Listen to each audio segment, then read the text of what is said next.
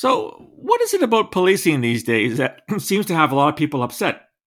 Hi, this is Phil Gursky, President and CEO of Borealis Threat and Risk Consulting in Russell, Ontario, Canada. Listen to Canadian Intelligence, podcast about national security and public safety. I'm recording this in early January of 2023, so again, belated Happy New Year to my listeners. We're looking at coming up on almost the year anniversary of, not sure what to call it, the shit show in downtown Ottawa, disturbance. Some called it an act of terrorism. Some called it a carnival. Whatever term you want to use. I'm speaking, of course, of the so-called Freedom Convoy that descended in Ottawa in late January of last year. Kind of took over a few downtown streets, set up some bouncy castles, some barbecues. It all ended when the Trudeau government decided to bring in the Emergencies Act, which is essentially, that's not dressed as pig up with lipstick. It's basically a suspension of civil liberties. And now the inquiry was held into what this all meant. Was the government, in fact, legitimate? Was it authorized to do this? And we haven't got the results from Justice Rulo yet. They'll probably come later on this year. But it raised a lot of questions about policing and about policing sort of relationship with other parts of government. And so I decided to bring back into the conversation someone that was on my podcast almost 2 years ago, Chris Lewis. He, of course, was a former commissioner of the OPP, the Ontario Provincial Police here in Ontario, Canada. I've known Chris for an awful long time.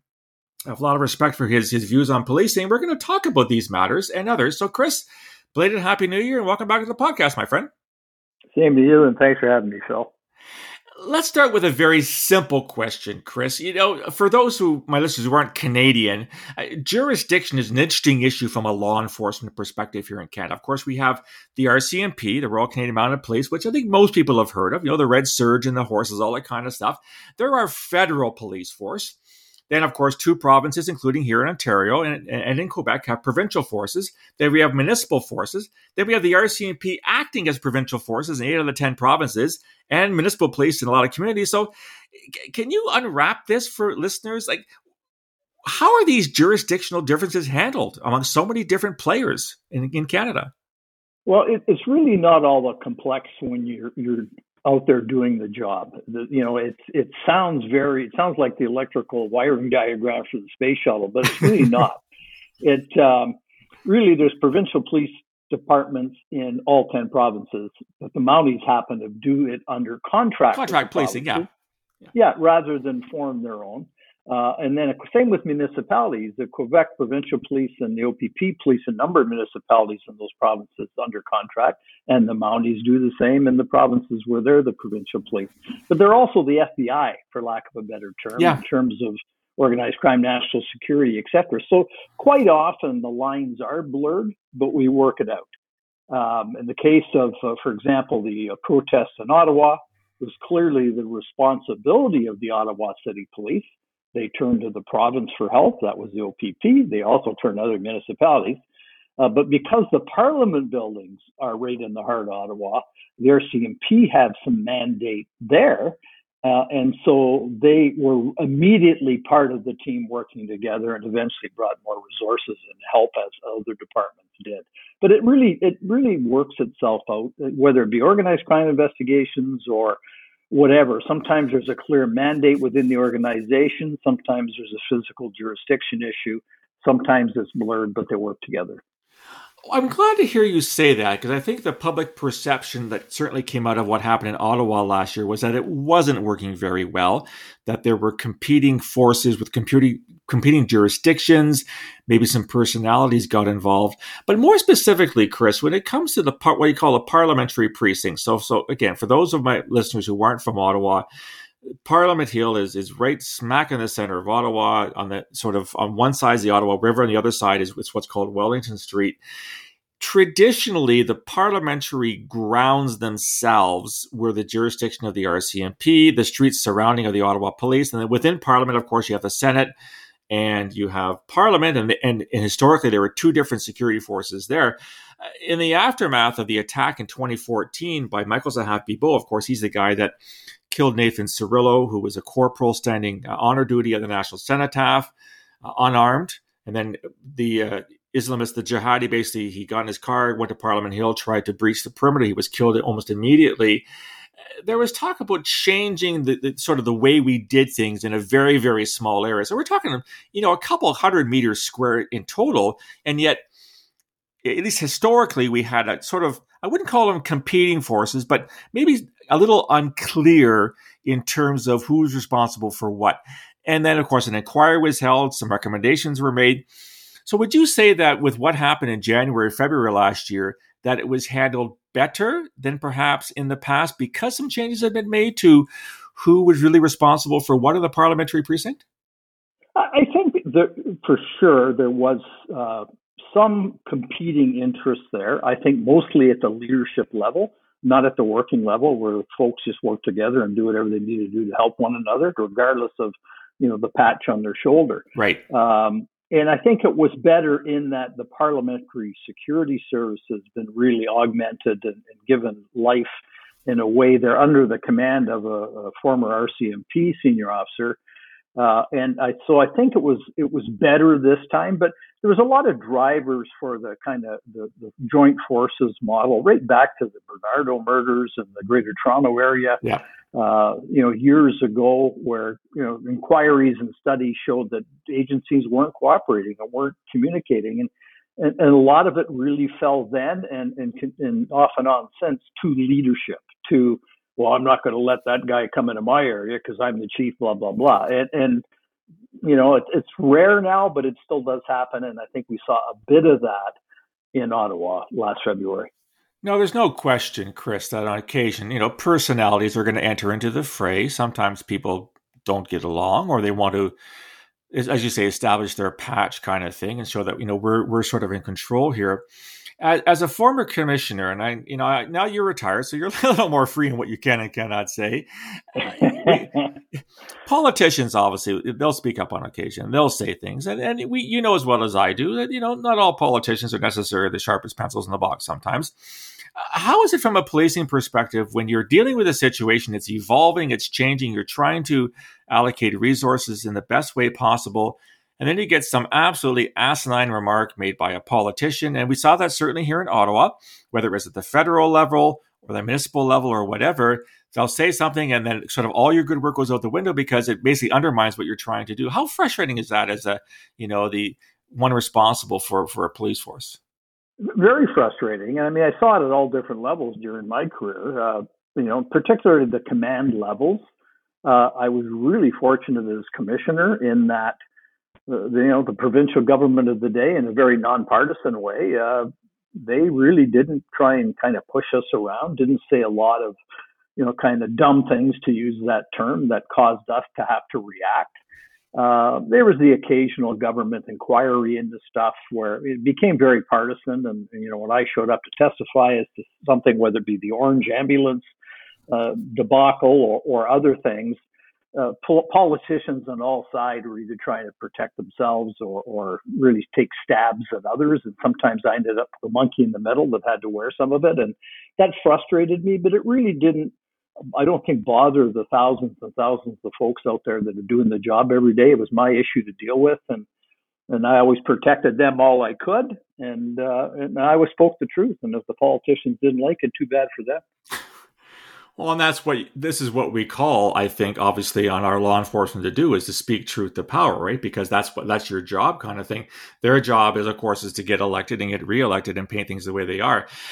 There's no question, though, Chris, that in the sort of aftermath of the Rouleau inquiry into the use of the Emergencies Act last year, that some things were said, some things were claimed that didn't put law enforcement here in Canada in a good light, whether it was jurisdiction battles or it was personality clashes.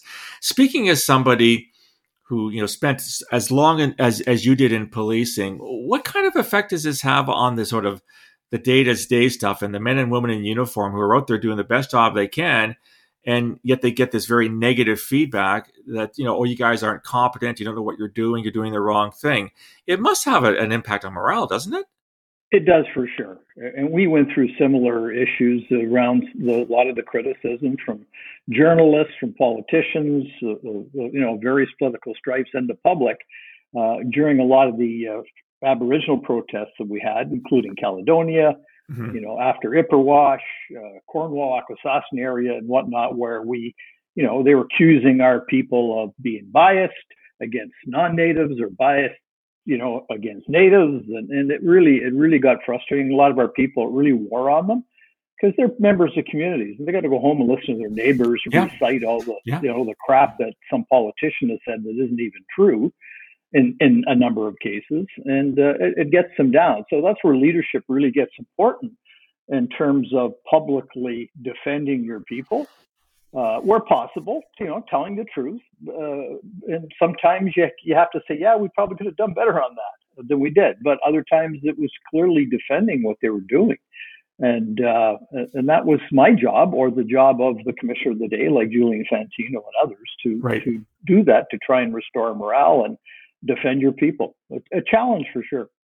Let's pursue this a little bit more, Chris. In the aftermath of the George Floyd killing in Minneapolis a couple of years ago now, huge protests against policing, talk about, disbanding entire police forces because they were systemically racist, a term that I simply cannot stand, that they're doing it all wrong and that we have to basically demolish the whole thing and start from scratch. I was speaking recently, I won't name the person, but a former, very senior police officer here in Canada who has said that he has heard, now not solely because of George Floyd and other incidents, but he has been told that in fact, when it comes to openings for senior positions in major police forces, that they've detected a decrease in people willing to put their names forward for candidacy. And I'm wondering if you've heard something similar, and B, if so, is the perceived level of problems in policing across North America,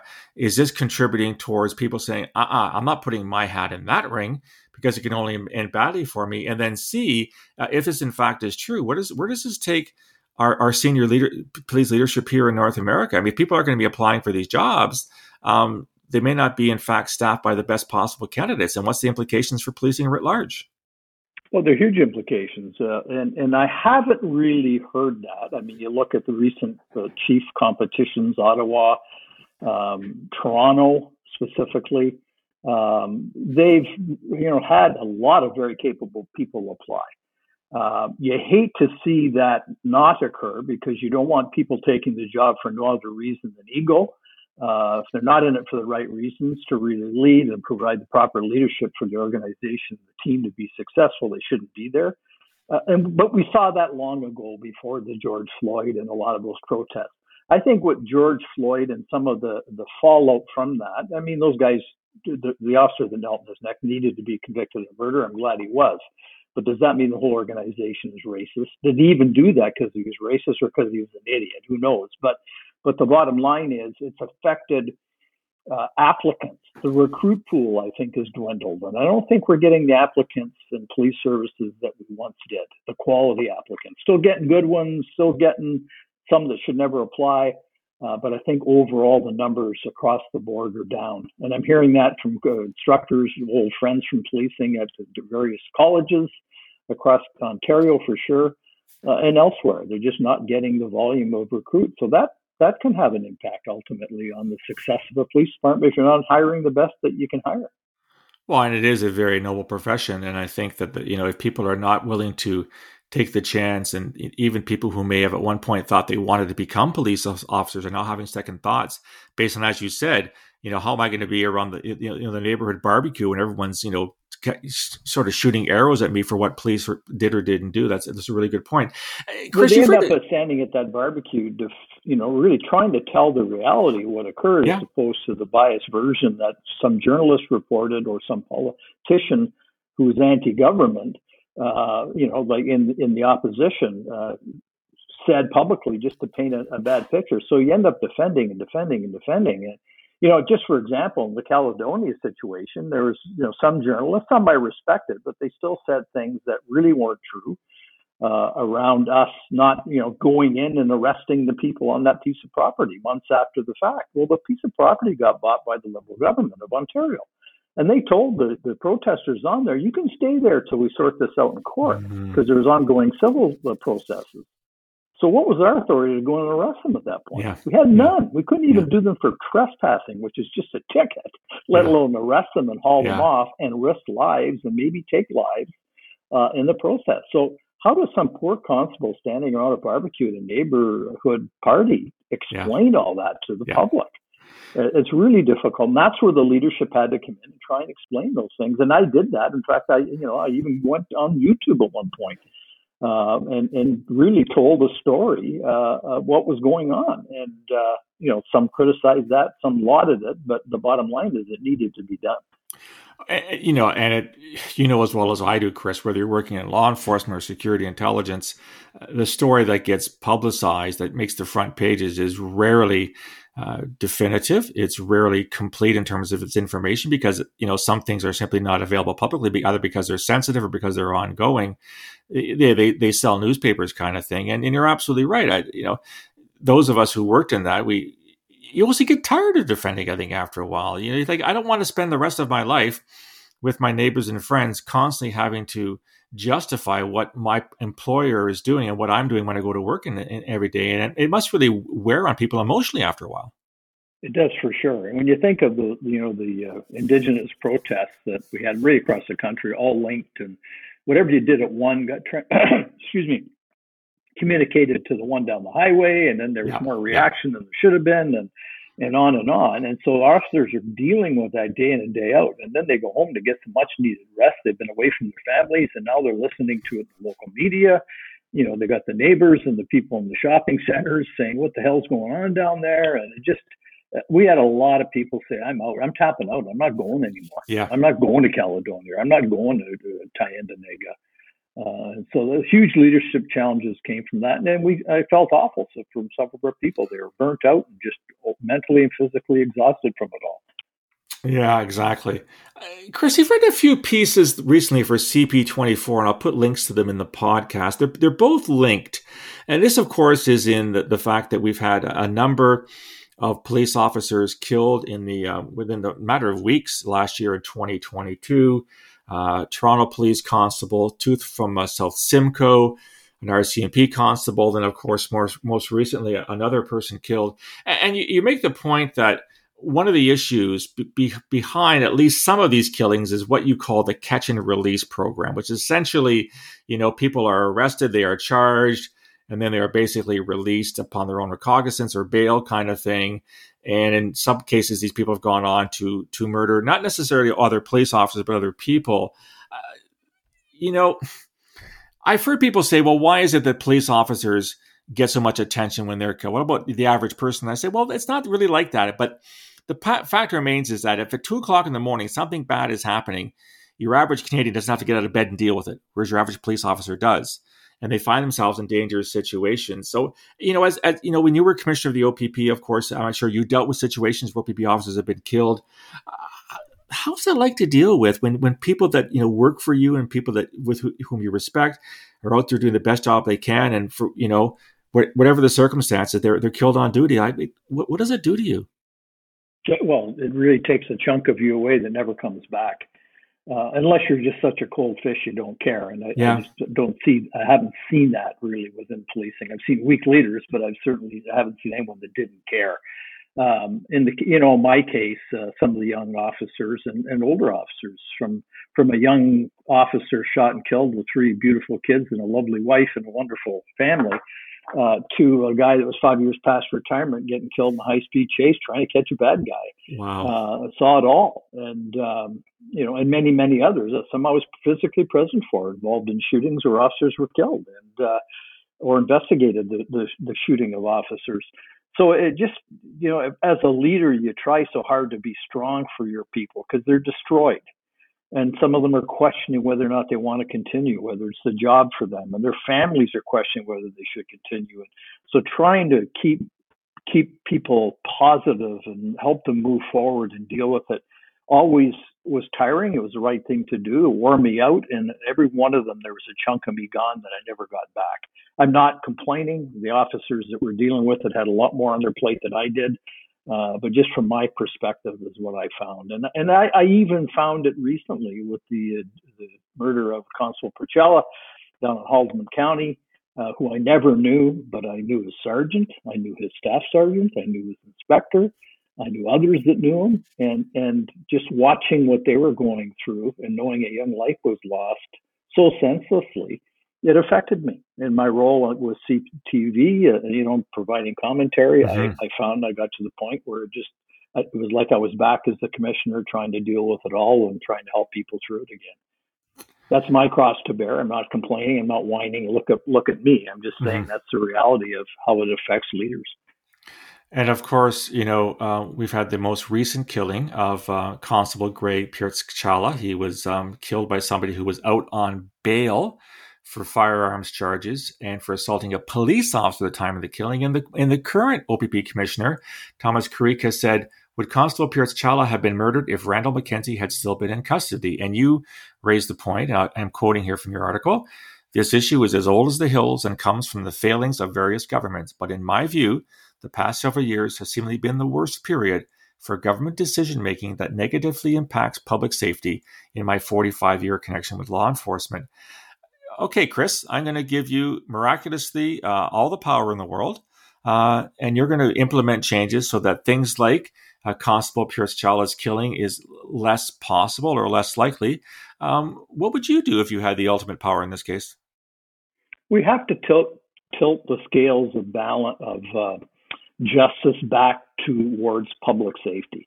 We can't jail everybody, nor should we. Some 80-year-old guy writes a bad check. Let's not hold him in custody right. An hour or two to fingerprint him. At the other end of it, you got Paul Bernardo.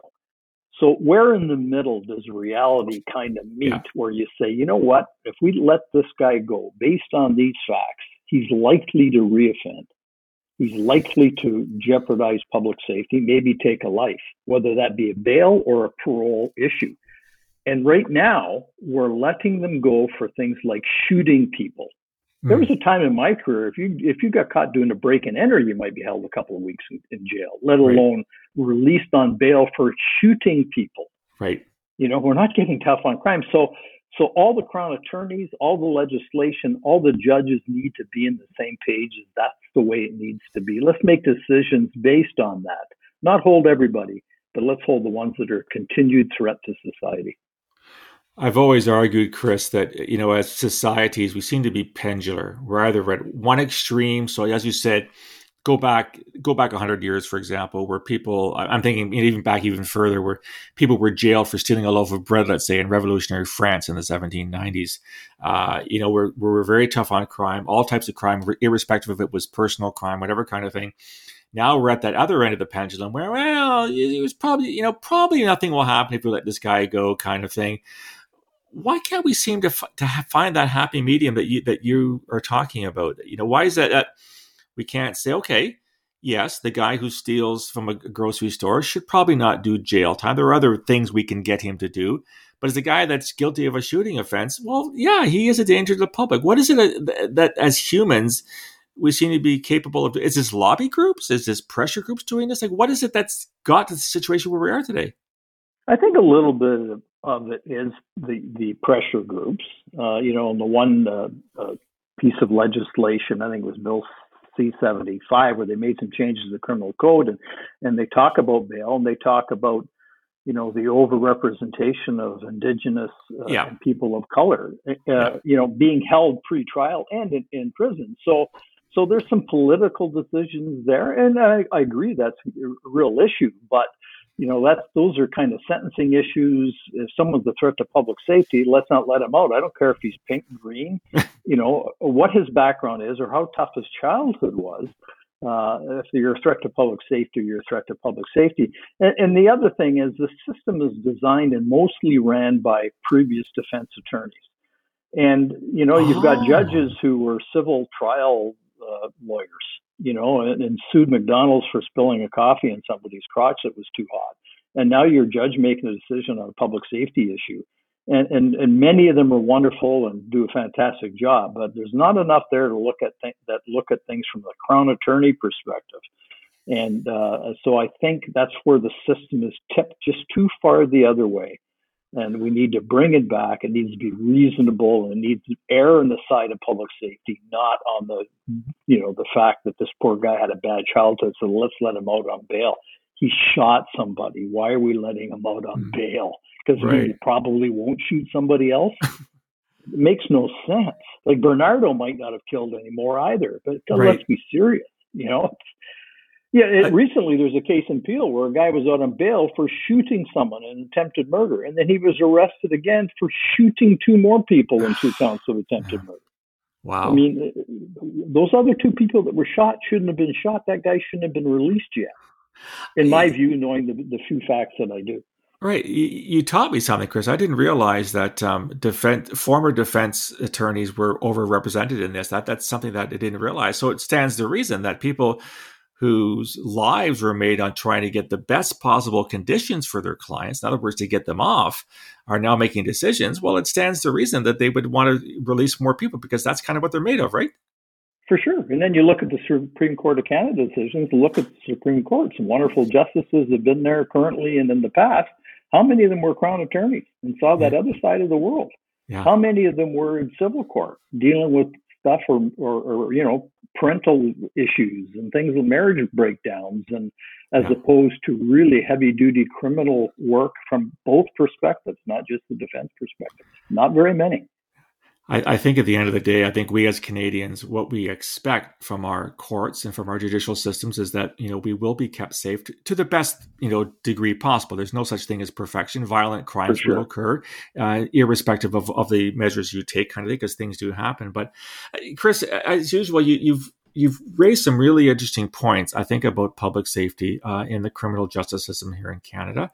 Again, I thank you for your many, many decades of service, not just to the people of Ontario, but the people of Canada in this regard. And the fact that you're still very active in, sharing your opinion, your very well-informed opinion on matters like this. And I hope to read and see more of you in the future. And thanks for coming again on the podcast. Always my pleasure, Phil. Enjoy working with you, always have. And anything you and I, even though we're kind of semi-retired, can do to make things better, I think we should do. And thank you for having me be a part of that. Chris and Phil Save the World. That's to be the name of the new podcast, Chris. Perfect. So that was my second conversation with Chris Lewis, who, of course, was once the commissioner of the OPP, the Ontario Provincial Police. What do you think about this notion about how public safety is not really being served by the decisions made by government? Love to hear your feedback. You can reach me on email, borealisrisk@gmail.com, or on Twitter @BorealisSaves. You can also find me on LinkedIn and on Facebook. If you like this content, want to get more, go to the website, borealisthreatandrisk.com, hit the subscribe button. You'll get access to all the podcasts and all the blogs free of charge. Love to hear your feedback, as perhaps some ideas for future podcasts. We'll talk again soon. Until then, stay safe.